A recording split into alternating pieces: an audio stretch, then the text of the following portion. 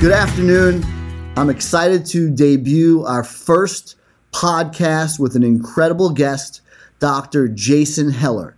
Jason is a PhD in finance. He's got over 32 designations, professional designations, and he's a real professional in the industry. He's well known.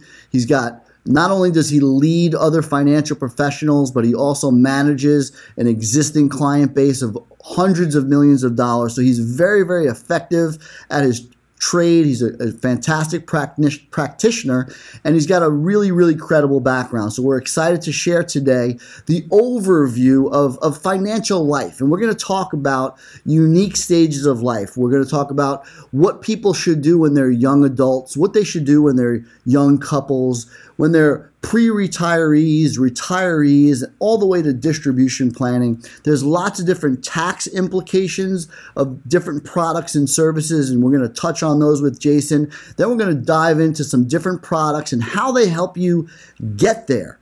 There's different ways to get there more efficiently, and that's one of the themes of the Institute of Financial Wellness. We provide really unbiased ways of getting there most efficiently. And we have a saying when it comes to financial decisions: never say never, never say always, it depends. And Jason, thanks for being here. We're excited to have you. And if you could start out by just talking about some of the different things that people should be thinking about at these different stages of life. And we'll start out with a young adult. Take somebody who just graduated college, they're starting their professional career. What should he or she be thinking about? Great. Well, hey, Eric, thanks for having me. I appreciate it. Always fun to be with you.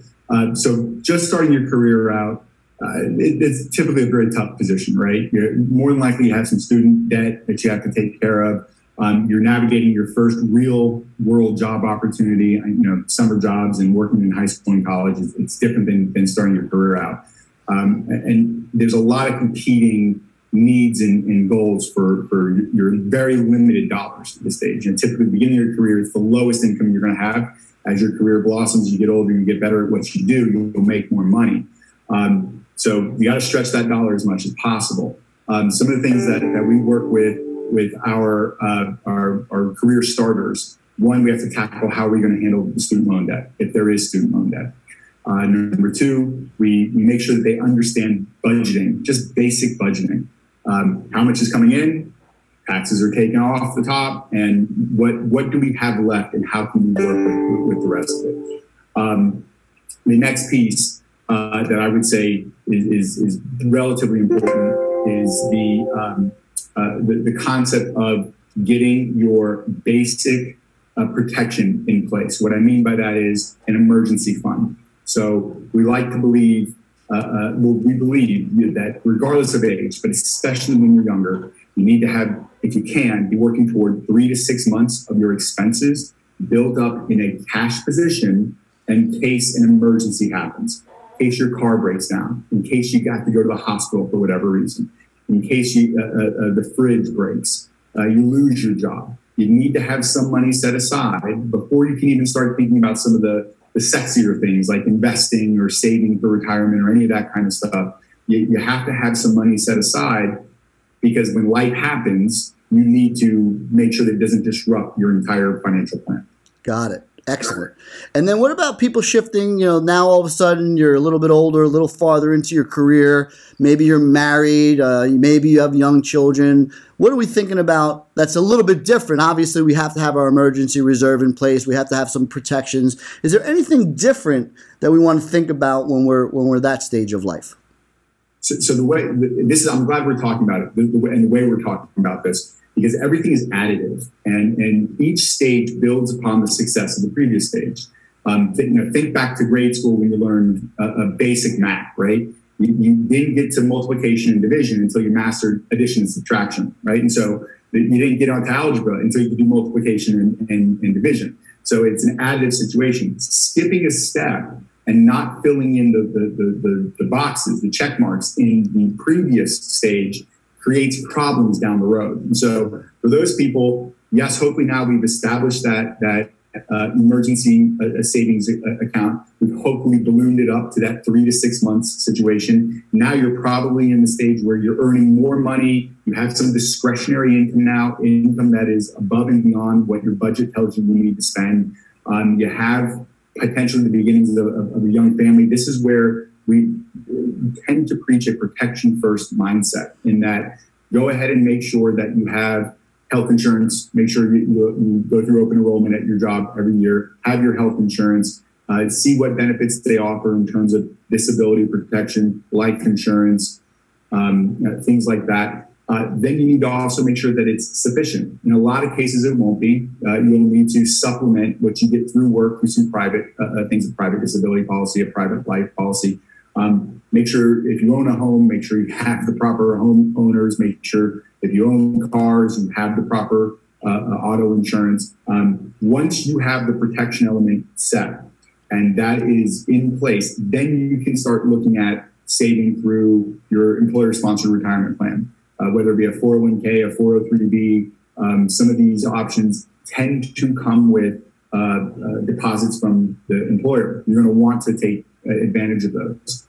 If you have further discretionary income, you can start to think about investing or savings in other areas that may or may not have a market bend to it. But again, everything is additive. You can't really get successfully to the next step and beyond until you've completed the previous steps. Got it. And then, we'll go through that phase of life. We're saving, we're accumulating, we're in that accumulation phase. And then we start heading into the, near retirement ages, when you want to stop working and be able to live on what you've accumulated.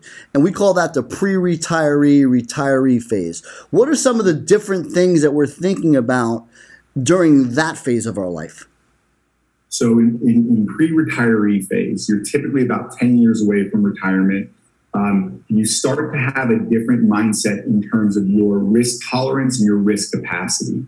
The older we get, theoretically, the less risk tolerant we are because we have less time to make up for good, bad days, bad weeks, bad months, bad years in the market.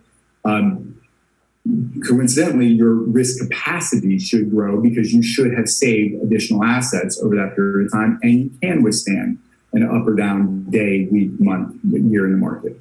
So managing the changing risk tolerance and risk capacity of an aging client is something you should, of an aging pre-retiree is something that is probably foremost in mind. Questions you should be asking yourself: do I have enough? What distribution strategies should we be beginning to think about, even though retirement is probably 5 to 10 years away? What should we begin to be thinking about so that we can arrange the chess pieces on the board of life to make sure that things move as efficiently as possible when the time comes? Great. And then you're in retirement, right? And talk to us about retirement distribution, like when you're in retirement, and then also that difficult thing to think about, estate planning. Where do we want what we've accumulated to go? And people hate to speak about that, but as you talk about, it's very important.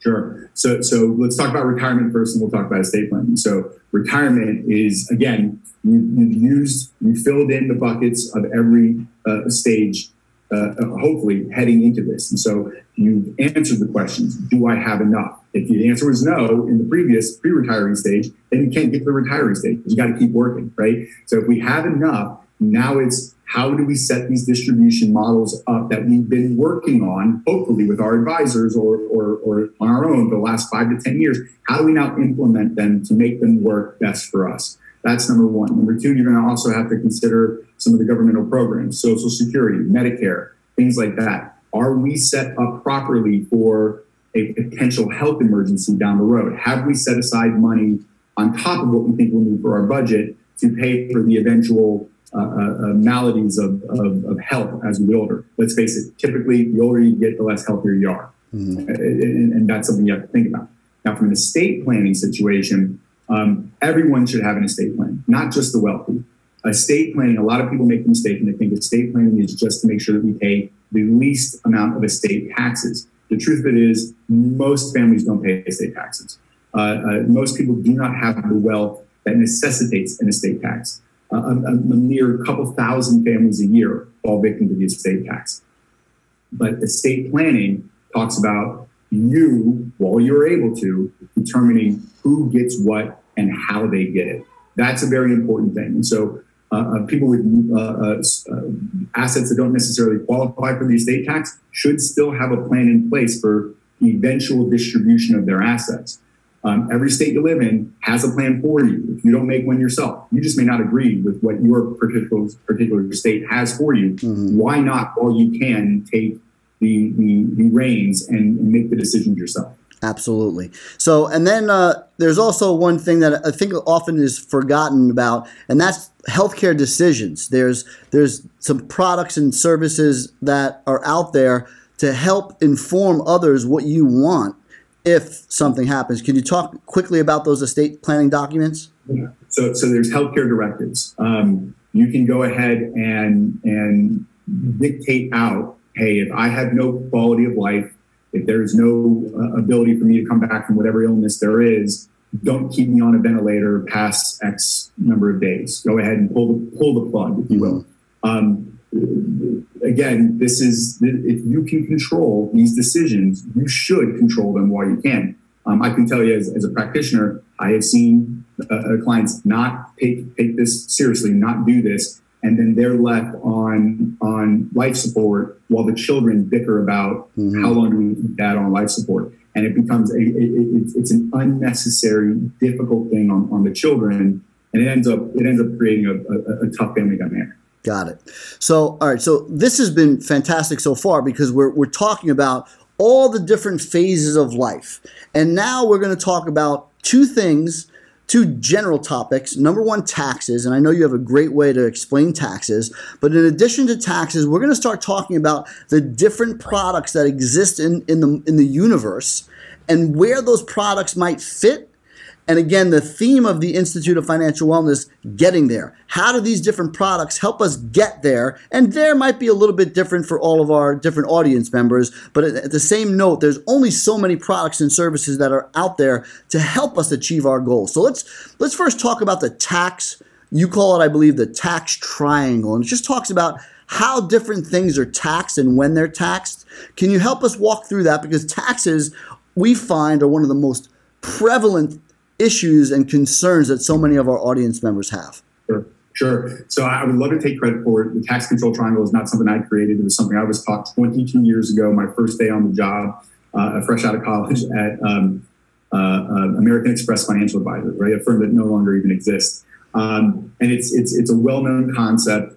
It's taught kind of throughout financial services, throughout financial planning, because it's grounded in a base of understanding when and how things are taxed. And so primarily, we'll talk about two taxes. We'll talk about income taxes, and we'll talk about capital gains taxes. And so income taxes are you actively earn an income at work. You owe the federal government, and potentially your state, depending upon where you live, a portion of the income you earn. It's a progressive tax. In most cases in the federal government, it's progressive tax, meaning the more you earn, the higher percentage you'll pay. Some states are progressive, some are not. Some don't have state taxes. Capital gains taxes are related to investments. Buy an investment for $10, sell it later for $20. You'll be taxed on the profit, that $10 profit. Short-term capital gains are if you've held the investment for less than 1 year. Long-term capital gains are if you've held the investment for 1 year or longer, and they're different rates. At this time, short-term capital gains are taxed as if they were ordinary income. So you earned it as if it was income in the previous example we talked about. Long-term capital gains, your tax rates can be, depending upon your ordinary income tax bracket, it could be zero. It could be as much as 23.8%. So let's talk about the tax control triangle, because this is a good basic understanding, not product discussion, but a good basic understanding of the different tax ramifications, the different tax delineations of accounts. And so if you imagine a triangle, in the bottom left-hand corner, we have tax deferred. On the top, we have taxable. On the bottom right-hand, we have tax-free. So you can either have a taxable investment, a tax-deferred investment, or a tax-free investment. Tax-deferred is if we're talking about retirement savings, tax-deferred is the most well-known retirement savings vehicle. This is what everybody tends to use. This is the stuff we typically see at work, employer-sponsored retirement plans. You use pre-tax money in, so as you earn an income, you defer that income, You're not taxed federally or state-wise on that income. The account grows tax deferred, meaning every time you receive a dividend or a capital gain, you are not taxed. And then when you take the money out in retirement, you'll pay ordinary income tax rates on the entirety of the distribution. These are going to be things like 401ks, IRAs, 403bs, simples, SEPs, things like that. Great area for current tax savings. If you believe you'll be in a lower tax bracket in retirement, it's a great area because of the progressive federal tax system in the U.S., you end up paying less taxes later if you have a lower income in retirement than you did while you were working. Now, Jason, sorry to interrupt, but you get me excited. But this is something that we talk about all the time because so many people think, I don't want to pay taxes now. Let me get them inside these 401ks and so forth. And if you're in potentially a higher tax bracket later, that's not necessarily the right move. And we all think to ourselves, well, we'll be in a lower tax bracket because we're going to be making a little bit less in retirement. But tax rates could go up. And with the federal deficits the way they are, that's a big piece of controversy that is important to consider. Sure. So even you're absolutely right. Even if you make the naive assumption that over the course of your working career and retirement, which depending on how old you are, could span 30, 40, 50, 60 years, that tax rates won't change. Your income will, right? 30-year-olds who are in the same profession tend to make more than 20-year-olds. 40-year-olds tend to make more than 30-year-olds. 50-year-olds tend to make more than 40-year-olds. And so because of the progressive system, the tax system, the older you are, the more you make, the higher the percentage you'll pay. And so rules of thumb, and again, rules of thumb are great starting points, but they need to be individualized for the individual. But rules of thumb will say the younger you are and the less money you make, the less valuable a tax-deferred vehicle is for you. Because yes, you get a small tax break today, but you're going to potentially pay more later when you take income out after your income has risen and your standard of living has risen as well. The idea that we will retire in our 60s and go back to living the way we lived in our 20s, right? Futons and ramen. I'm not going to do that in my 60s. I've gotten used to a standard of living that is higher than what it was in my 20s and 30s. Right. And because of that, I will need more income in retirement than I needed in my 20s or 30s. I may not need as much income in retirement as I needed in my 40s, 50s, and early 60s, but I will certainly need more than I needed early. And that, therefore, I could be upside down on the government's program here. Small tax break in my 20s and 30s, high tax bracket distributions in my 60s. Again, rules of thumb that you need to use. You need to individualize for people.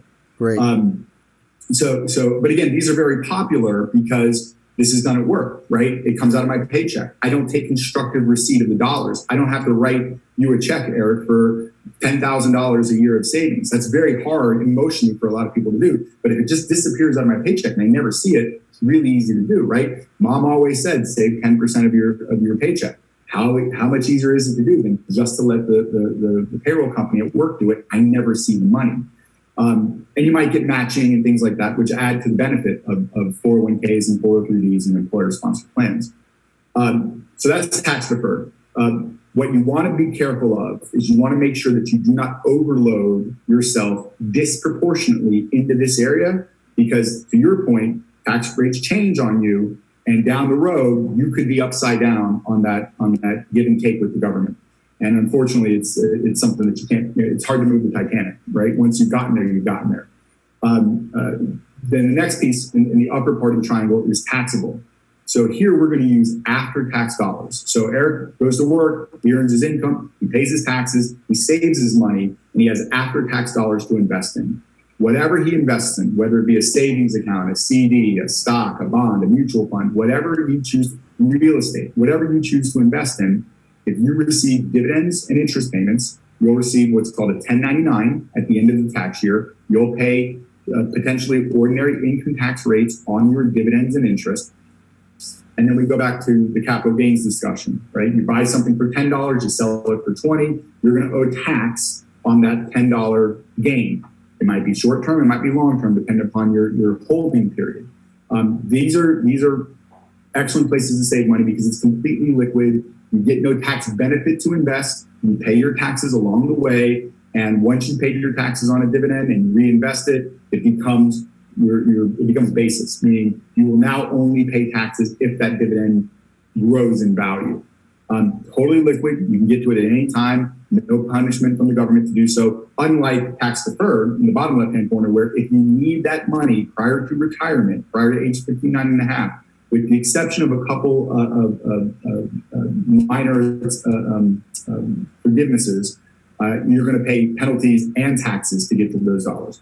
In the taxable bucket, you don't have those requirements from the government. But again, you're paying your taxes as you go. Last one, and this is a relatively seldom used bucket because people just don't know about it, is the tax-free bucket. So in the bottom right-hand corner, you have, again, after tax dollars go in. So Eric goes to work, he earns his money, he pays his taxes, he saves his money. He now invests in any of these handful of vehicles inside the tax-free bucket. The money grows tax deferred. So as you get dividends, as you get interest, as you get capital gains, you pay no taxes. And then when you make distributions, the distributions come out completely tax-free. Your principal, your earnings, everything will come out tax-free.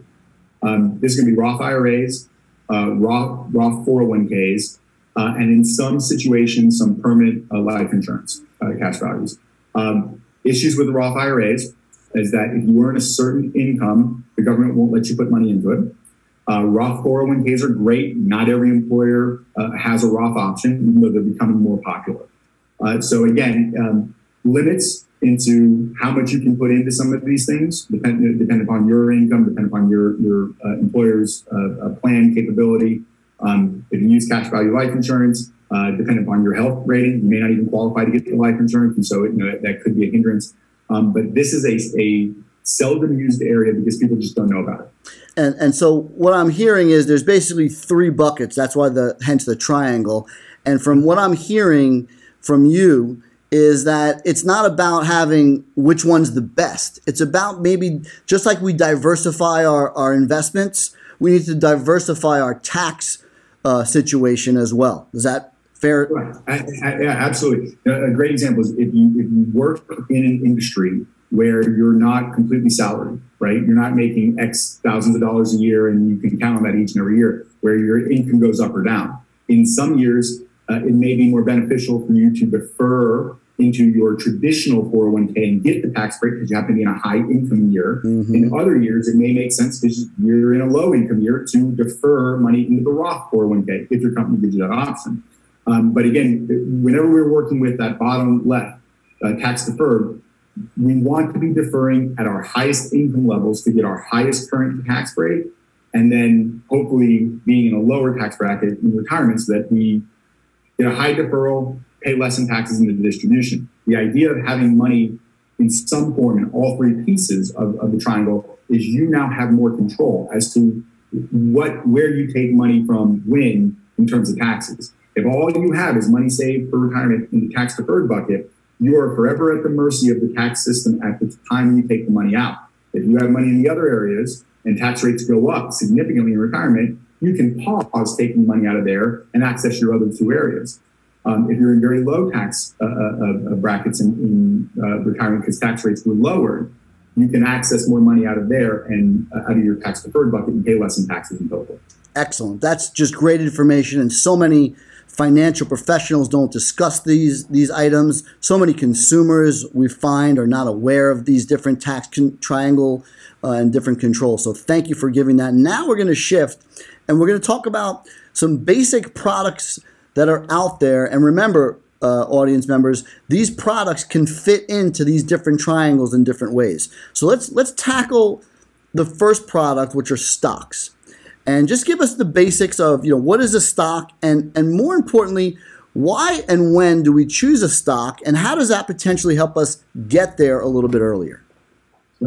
So stocks are pieces of ownership of publicly traded companies. And so if you, and I'm going to use Apple a lot in these examples, if you own 100 shares of Apple, you own a fractional ownership in the company. You have voting rights more than likely. You have the right to receive your fractional amount of their dividend that they will distribute on an annual basis. And the stock price of Apple can go up or down based upon the company's performance.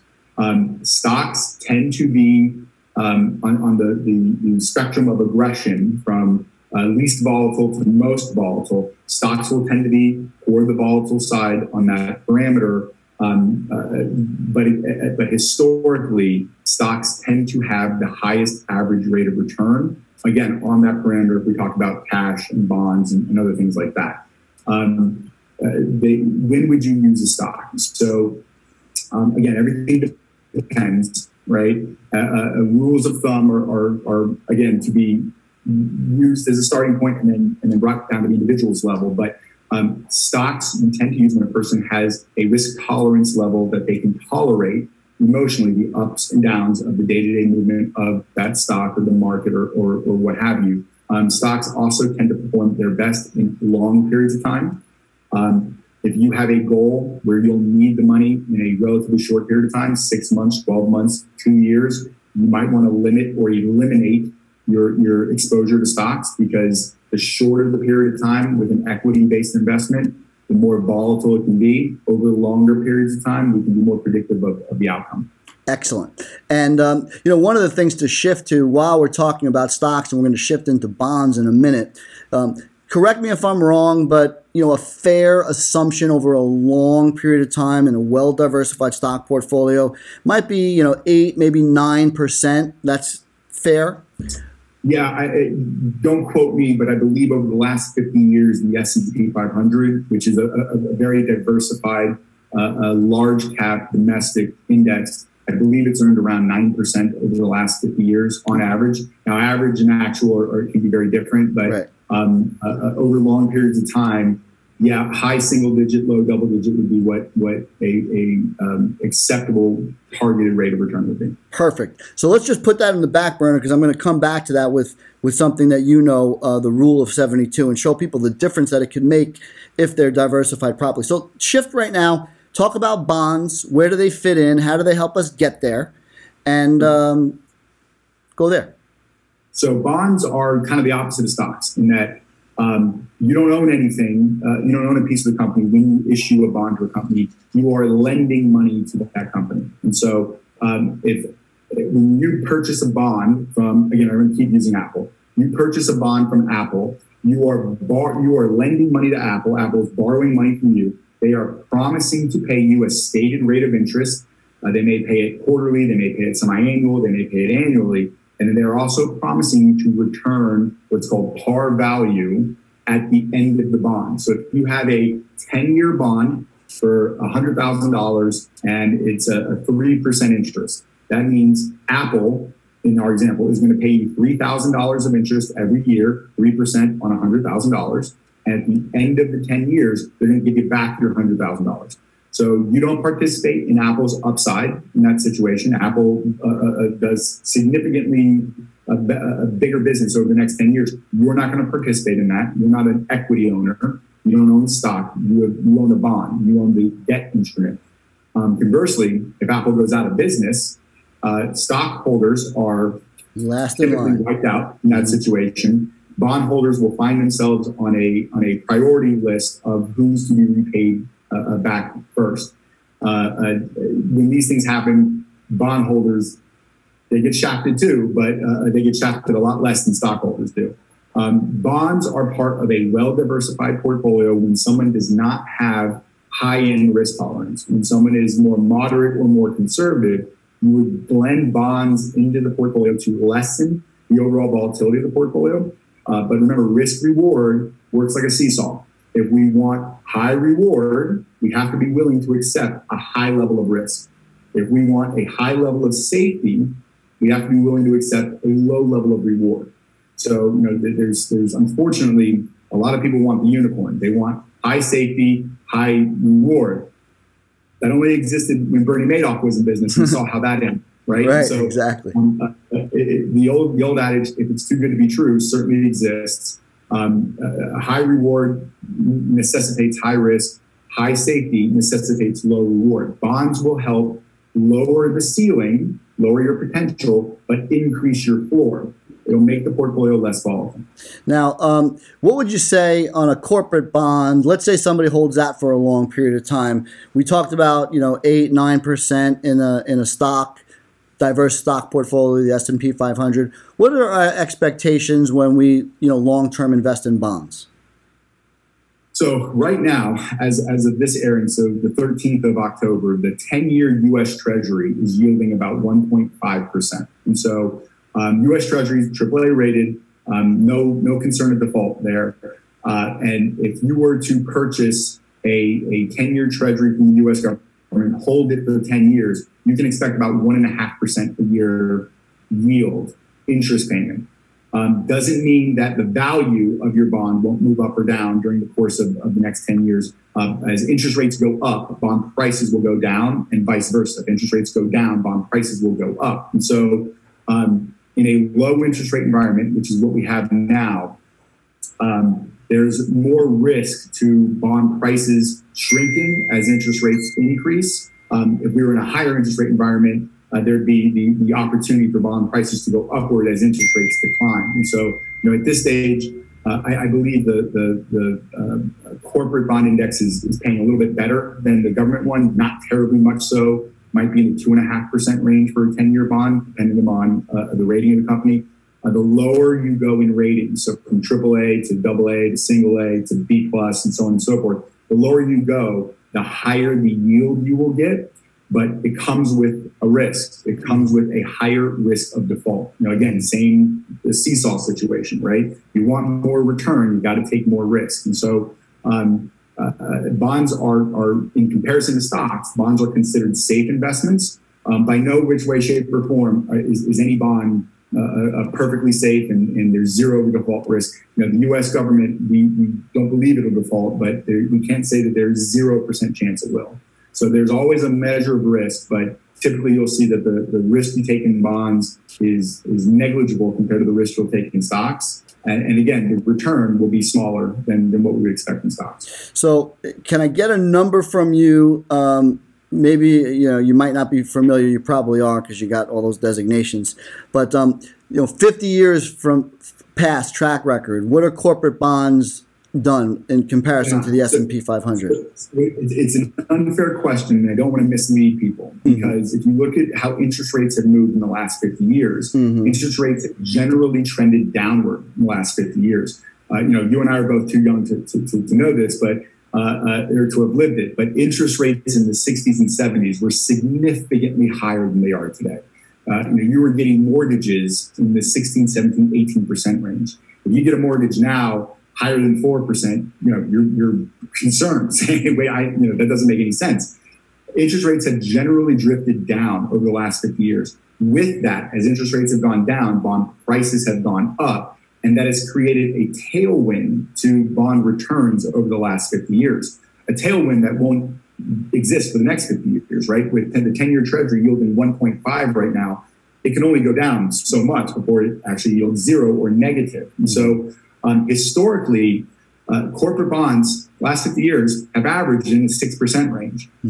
I don't think that is realistic to think we'll see that as an average going forward. You might have some years in which it does that. You might have some years in which they're dead flat. You might have some years in which corporate bonds produce a negative because the increase in interest rates were enough to drag the prices down more so than what their interest payments were. I think going forward, a comfortable expectation would be in the 2 to 3% range. Got it. Okay. So which leads me, and I just want to give people and paint the picture for people, is that, having the right tax bucket, having the right investment bucket, what could that mean to our audience members? And there's a thing called the Rule of 72, not a perfect science, what I'm about to say, because we don't know what the future holds in rates and things like that. But, let's just take that 9% in stocks, and let's make believe we have 30 years to wait, or 36 years even for that matter, and we had $100,000. The way you figure out how much that money will double to, or grow to, is that you take 9 and you divide it into 72, which is 8. And that's the number of years it will take for your money, in this example, $100,000, to double. So if we get 9% in theoretically our stock investment portfolio, whatever sum of money we have will double every 8 years. So if we go out for, let's call it 32 years, our money will double 4 times. Our 100 becomes 200, 400, 800, $1.6 million. That's really nice growth. But let's say we didn't have a good knowledge on how to take advantage and diversify, and we just put everything that we had all into bonds, and the patterns repeated themselves. And now all of a sudden, again, we don't know what the future holds, and we're by no means promising returns and things, just trying to illustrate some concepts.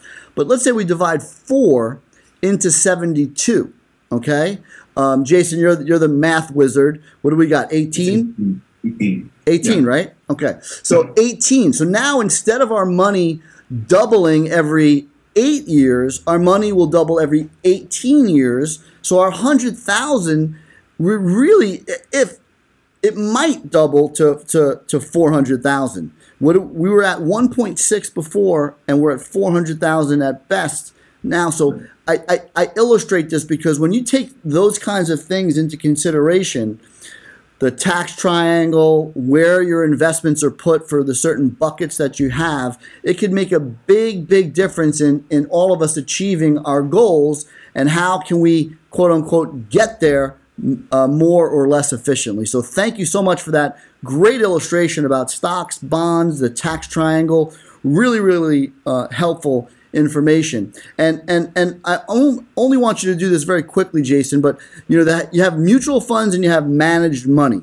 Just that's a way of getting these stocks and bonds in different packages. Talk about the difference between those two packages and what may make sense for different types of people. Sure. So they're not mutually exclusive. Mutual funds are a great way to take small dollars and have them diversified out. And so you can buy most diversified mutual funds that can hold anywhere up to 200 different stocks, a couple hundred different bonds inside of it. You could buy into them for as little as $500. Now, if you try to take that $500 and go buy 200 different stocks, it's not possible, right? If you try to take that $500 and buy a couple hundred different bonds, it's not possible to do. So mutual funds are a great way of diversifying out potentially smaller dollar amounts. Now, it doesn't mean mutual funds are only used to invest small dollar amounts. Mutual funds are an easy way to get access to professional management that, again, takes a lot of the burden off of the individual investors to operate. Managed money, and again, they're not mutually exclusive. Mutual funds can be part of a managed portfolio, but managed portfolios tend to be where an advisor or a team of advisors will, for a fee, go ahead and manage the portfolio to your risk tolerance, risk capacity, time horizons, goals, and objectives. And they will go ahead and discretionarily handle the day-to-day operations, the day-to-day decision-making. Do we buy Ford and sell GM? And again, I'm just using those as examples. They'll do that without necessarily your approval on each and every day, because frankly, you don't have the time to sit and approve that. They'll be handling that for you. And again, mutual funds are not mutually exclusive of managed accounts. You can use mutual funds inside managed accounts. So there's a little bit more customization in professionally money management than per se a mutual fund. A mutual fund, you're part of a bigger picture, not as much unique individualized experiences. Yeah, and we focus a lot about taxes. And so mutual funds in non-tax deferred accounts. So go back to the triangle, go to the top of that triangle. Mutual funds, when you own mutual funds in non-retirement, non-tax protected accounts, they could have negative or adverse tax consequences for you. When you buy into a mutual fund, you are buying into the previous history of that mutual fund. You are now a shareholder in that investment trust, meaning if they bought, again, we keep using Apple, if they bought Apple way back way before you were an investor, but they bought Apple for, and I'm making up numbers, Eric, they bought Apple for $25 a share. Apple's about $140 a share today. So there's that big capital gain that's inside, right? They paid $25, it's worth $140 right now. If they decide after you have bought in to sell Apple now, they're generating a $115 per share capital gain. That capital gain will now be distributed to every shareholder as of a certain record date. If you are a shareholder as of that record date, you're going to receive your ownership, your portion of that capital gain, whether or not you benefited from it or not. So if you just bought that mutual fund, you weren't there when Apple was purchased all those years ago, but you are now owner of shares in the investment trust. You receive your pro rata share of the capital gain distribution just by virtue of you being an owner in that mutual fund. So in non-qualified accounts, mutual funds can be they can be tax problems, if you will, which is why you have to do a little bit deeper dive into some of these mutual funds. You have to make sure that their inherent capital gain is in an acceptable range. You have to see what their traditional annual capital gains distribution has been. If you don't, you could be pretty surprised. You also have to be careful about when you buy them. Right now, and I don't know when the podcast will air or how often we'll air it, but here we are in the middle of October. You tend to see capital gains distributions get announced in November and made in December. Now is a questionable time to be buying into mutual funds in the non-qualified tax portion, that upper tip of the triangle, because you're so close to being part of that capital gain distribution. You may have a taxable event put to you that is adverse to you. You weren't there for the gains, but you're part of the taxation. Got it. So bottom line, we don't want to be taxed on money we didn't even realize the benefit of. Right, exactly. And that could happen. Yeah, so it means for the do-it-yourselfers or for the people working with advisors, there's a lot more to picking a mutual fund than just looking at the return and saying, oh, wow, this one's returned a lot last year. Let's go buy it. Exactly. So now we're gonna really utilize that concept that you said before about building blocks. So we've been building up where we talked about stocks, bonds, mutual funds, taxes, and all those kinds of things. And now we're going to jump into another side of things called annuities. And annuities, which sometimes are controversial, I don't understand why, and we can go into that if we need to. But really, there's different kinds of annuities. They're used for different phases of, and we'll talk about what phase of life they're for. But talk to us about first. Let's start with the very basic fixed annuity. Sure. So, real quick, to your point of annuities being controversial, 22 years as an advisor. I know you've been doing it longer than me.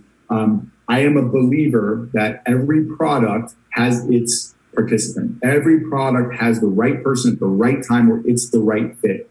I do not believe that universally every product or any product is good for everybody. That's probably the closest thing you come to is a savings account or a checking account. And even they have negative drawbacks.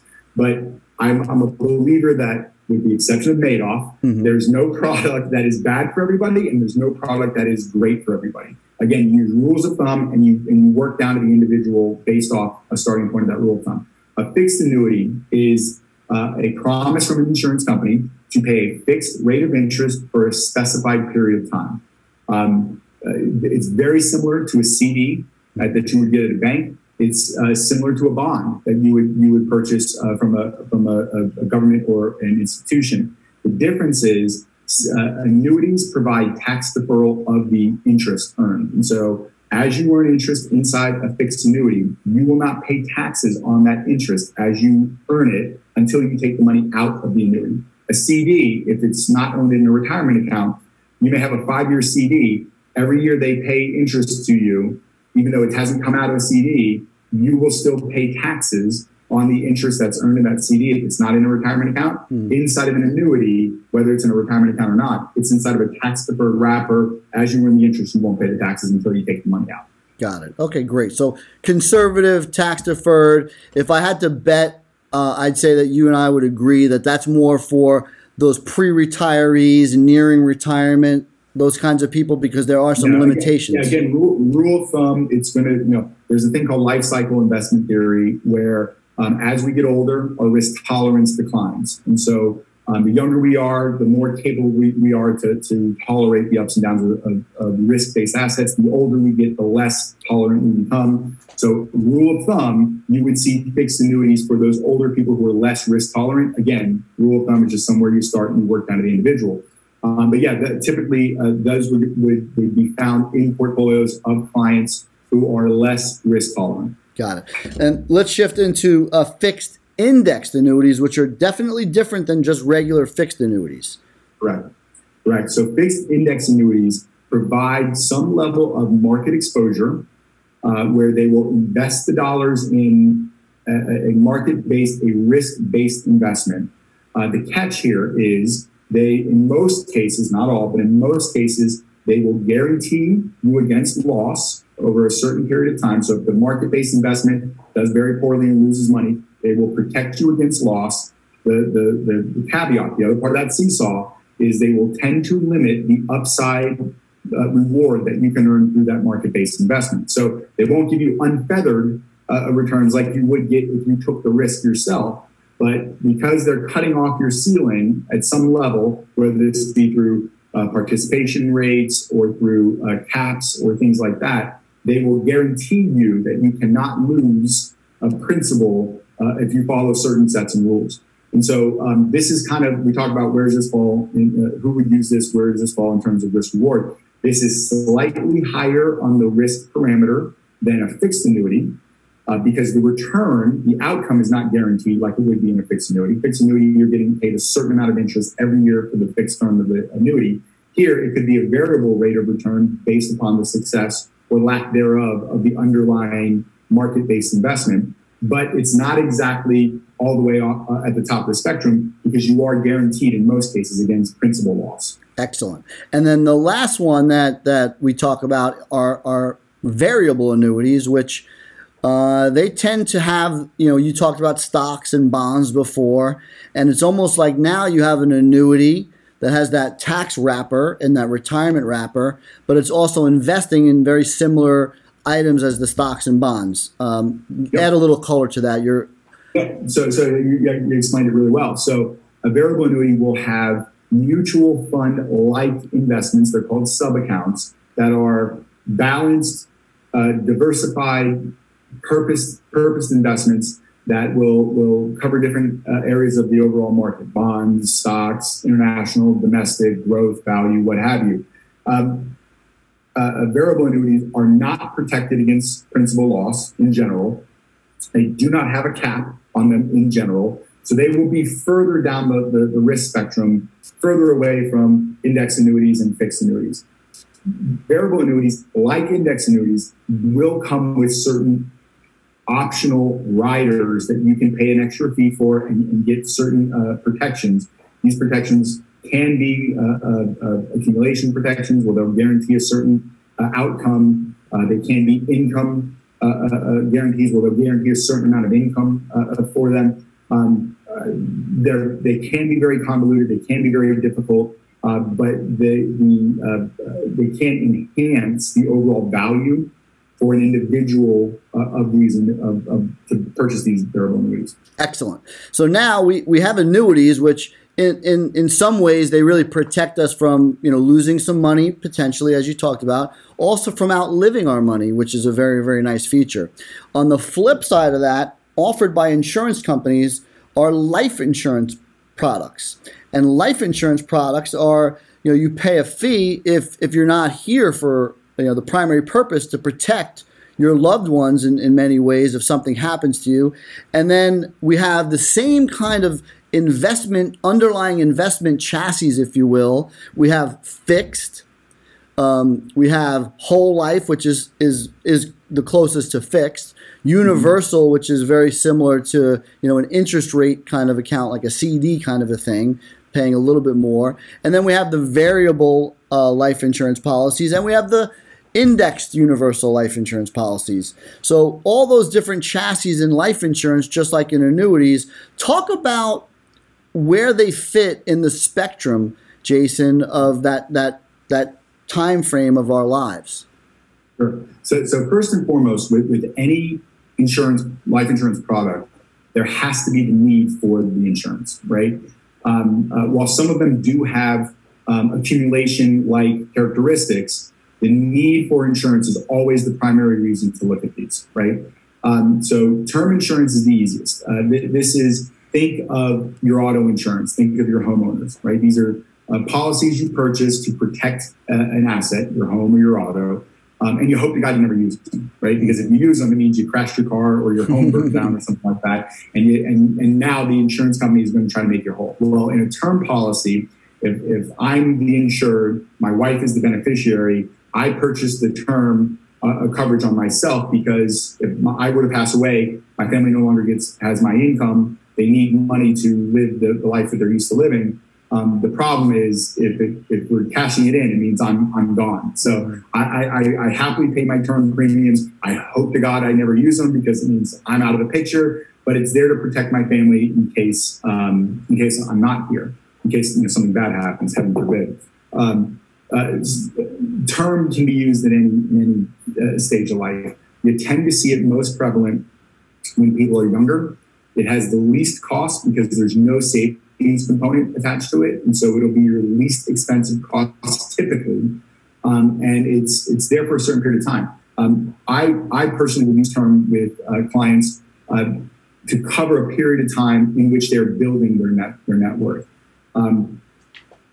If I'm replacing my income for my family, there's a lot less income to replace at 60 years old than there is at 30 years old, right? 30 years old, I got 30 some odd years of income earning to replace. 60, I might have 5 more years to replace. Hopefully, by the time I'm 60, I've saved up enough of my income that if I were to pass away at that point, my family would have the money in the bank as opposed to needing it from the insurance company.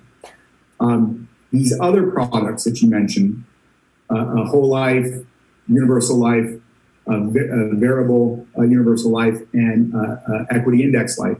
These are more permanent policies that are designed to have a permanent death benefit that would outlast that of a term. Term you'll find in 1 year, 5 year, 10 year, 15, 20, 30, even 40 year increments. But after those periods of time, it becomes cost prohibitive to keep the insurance. Permanent insurance, on the other hand, tends to last permanently, as long as you either pay the subscribed premiums or the cash value inside of it is enough to sustain the policy. That tends to be longer lasting than a term would be. Again, there are potential savings components inside of these vehicles, very similar to the annuity discussion we had. A variable annuity, like variable life, will have up and down movement based upon the success or lack thereof of the underlying variable investments inside of it. Whole life and universal life is typically a promise to pay from the insurance company. And then the which one did we miss? The indexed universal. Index, yeah. Very similar to index annuities in that there will be a floor that they promise you, and they will reduce your ceiling through caps or participation rates. But again, they're viable certainly for people who have less of a risk tolerance motivation and are looking to mitigate losses or eliminate losses and are willing to accept less of the return in that seesaw that we talked about earlier. Excellent. So now we're nearing the end of our podcast, but we're also nearing the end of our lifespan or stage of life, and we're going to talk about distribution planning. Okay. But more specifically, sort of the difference and the different things to think about when you're accumulating and distributing. And that tends to bring up the discussion of sequence of return risk, which is a risk that most people never even think about. It never crosses their mind. You and I as certified financial planners and you as 30 other things that you have, we think about these things, and they're very important things. Talk about sequence of return risk and why it's so important to think about that in that last phase of life when you're distributing your assets. So let's go back to your example of the rule of 72, right? And we talked about how if you average 9% a year, you'll double your money every 8 years. So you said, if I start with 100,000 and I've got 32 years to go, I should end up with 1.6 if I got 9% a year, because you double 4 times, right? Well, your example there is completely devoid of sequence of return risk. Why? Because you put a lump sum in one time, no money in or out of the portfolio, and you let it ride for 32 years. Okay.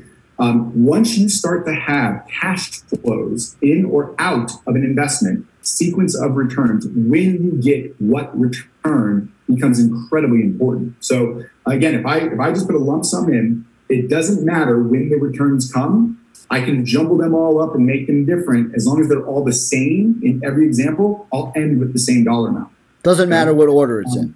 It doesn't matter what order. But the second I start to have a cash flow, either in or out, the order matters incredibly. And so since we're following the timeline, we're at retirement, we're talking about distribution, let's not worry about cash in. We'll worry about cash out, right? I'm taking money out of my investments to supplement my retirement income. Maybe I get Social Security, maybe I get a pension from work, whatever it is, I have to make up for the remaining need with the money I've saved all these years during my accumulation phase. So let's rewind the clock. Let's go back to January 1st, 2008. Okay. And let's imagine, Eric, you retired January 1st, 2008. You retired months into the very beginning of what was a financial crisis. You retired literally 2 or 3 months from the peak of the market in 2007 and what became a 15-month from January 1st to January 1st, 2008 to March 9th, 2009, roughly a 15-month just torpedoing of the market. If you have a balanced portfolio, let's say 2/3 are in stock, 1/3 is in bonds. Because that 1/3 in bonds, you didn't lose as much as the overall market, but you still took a pretty big beating over that 15 months. If on top of it, you are now taking out 2, 3, 4% of your portfolio to spend, you're falling victim to what we call sequence of return risk. The fact that a big loss happened early in your retirement picture puts your retirement safety in jeopardy. Now, that's up to chance. I'm 43 years old right now. I've got 22 years to go to when I become 65, and maybe that'll be my retirement day. I don't know, maybe I'll retire early, maybe I will never retire. I don't know. But at 65, it's up to chance is if that first couple of years in retirement will be good years in the market or bad years in the market. It's nothing you can control. It's nothing I can control. As much as I would love to, I can't control it. The problem with sequence of return risk is, like I said, completely out of your hands. You can't control it. If you do not set yourself up to potentially avoid sequence of return risk, then you are completely at the mercy of chance. Mm-hmm. And maybe you get lucky and the bad years don't happen until year 8, 9, 10, 11, 12 of retirement. Maybe you get lucky and they don't happen at all. Not likely. Mm-hmm. If you look at the history of the market, we tend to have a bear market, which is defined as a 20% correction on average every 2.5 to 3 years. So you're going to have one in retirement. If you live 25, 30 years in retirement, you're going to have one. Mathematically, you're going to have several of them. It's impossible to think the market will just consistently go up forever in perpetuity and you'll just be taken care of by the grace of the market. There are going to be bad days. Sequence of return risk is the highlight of how those bad days affect the overall health of your portfolio. If you had a non-market correlated bucket, so a pool of money that is not related to the market, doesn't go up or down with the market, you can avoid sequence of return risk. A non-market correlated bucket, whether it be cash, let's use cash as an example. Cash may not earn much nowadays, but it is at least it is not suspect to the ups and downs of the market. And so if you were to have cash in 2008 and you just retired and the market is crumbling and your portfolio is declining in value, you don't have to exacerbate the problem by withdrawing from the portfolio to spend. You could withdraw from cash instead to spend and leave your portfolio to recover. Right. Well said, Jason. That's one of those kind of blind spots, if you will, of retirement that people don't think about. But our audience members, are going to be well aware of this kind of a risk. And this goes back to what we were talking about in the life cycle stages. This is that pre-retiree when we talk about setting up distribution plans, not just waiting until the day you have your retirement party, you pack up your box at the office, you get your gold watch and you walk out. You need to start setting this stuff up 5, 10, 15 years away from that date, so that when you get to that date, it's already done, it's ready to roll on autopilot, as opposed to taking the chance that you're not in the middle of '08 when that day happens, and now you have to rearrange a lot of chairs on the Titanic. Yep. Well, great. So now we're really at the end of the road, the end of the webinar. The end of the podcast, but also the end. And the only other phase of life that we don't really want to spend much time on because it's not very exciting is that estate planning and passing our assets on to our heirs. And you could do a whole course. There actually is a whole course on the Certified Financial Planning curriculum of estate planning, but we'll leave our viewers with just the notion that estate planning isn't only for people with millions and millions of dollars. Unless you want the state to dictate what happens to your money, you need an estate plan because you automatically have one given to you by the state. And we want to make sure we have our healthcare surrogates. We want to make sure that our wills and if we need a trust, that those are set up to make sure we get the money to our heirs that we want distributed our way. So with that, we're going to close. I want to summarize sort of, I got to tell you, this is one of the most incredible podcasts that I feel like we've ever had or will ever have, because we, in essence, covered every single thing that's out there and how they fit into taxes, how they fit in to stages of life, to diversification, to sequence of returns. We covered a lot of things that you've studied, and we've done a great job summarizing. And I really feel really excited about the information that we're delivering to fulfill our mission. And, just let me state, the mission of the Institute of Financial Wellness is to provide financial education that helps people live their best life. And this generous donation of your time, Jason, I mean, just out of curiosity, Jason, seriously, if you had to add the hours that you've put into, you're 43 years old, you started in the business at like 20, in your early 20s. Yeah. How much time? I mean, this is going to be hard to calculate, but I mean, we're talking, let's just say it this way, thousands of hours of studying. Oh, for sure. And thousands of hours of counseling people on making smart financial decisions. So this is incredible information from an incredibly credible source. And we want to remind everybody again, when it comes to financial decisions, never say never, never say always, it depends. Thanks, Jason. And until next time, have a great day. Appreciate it.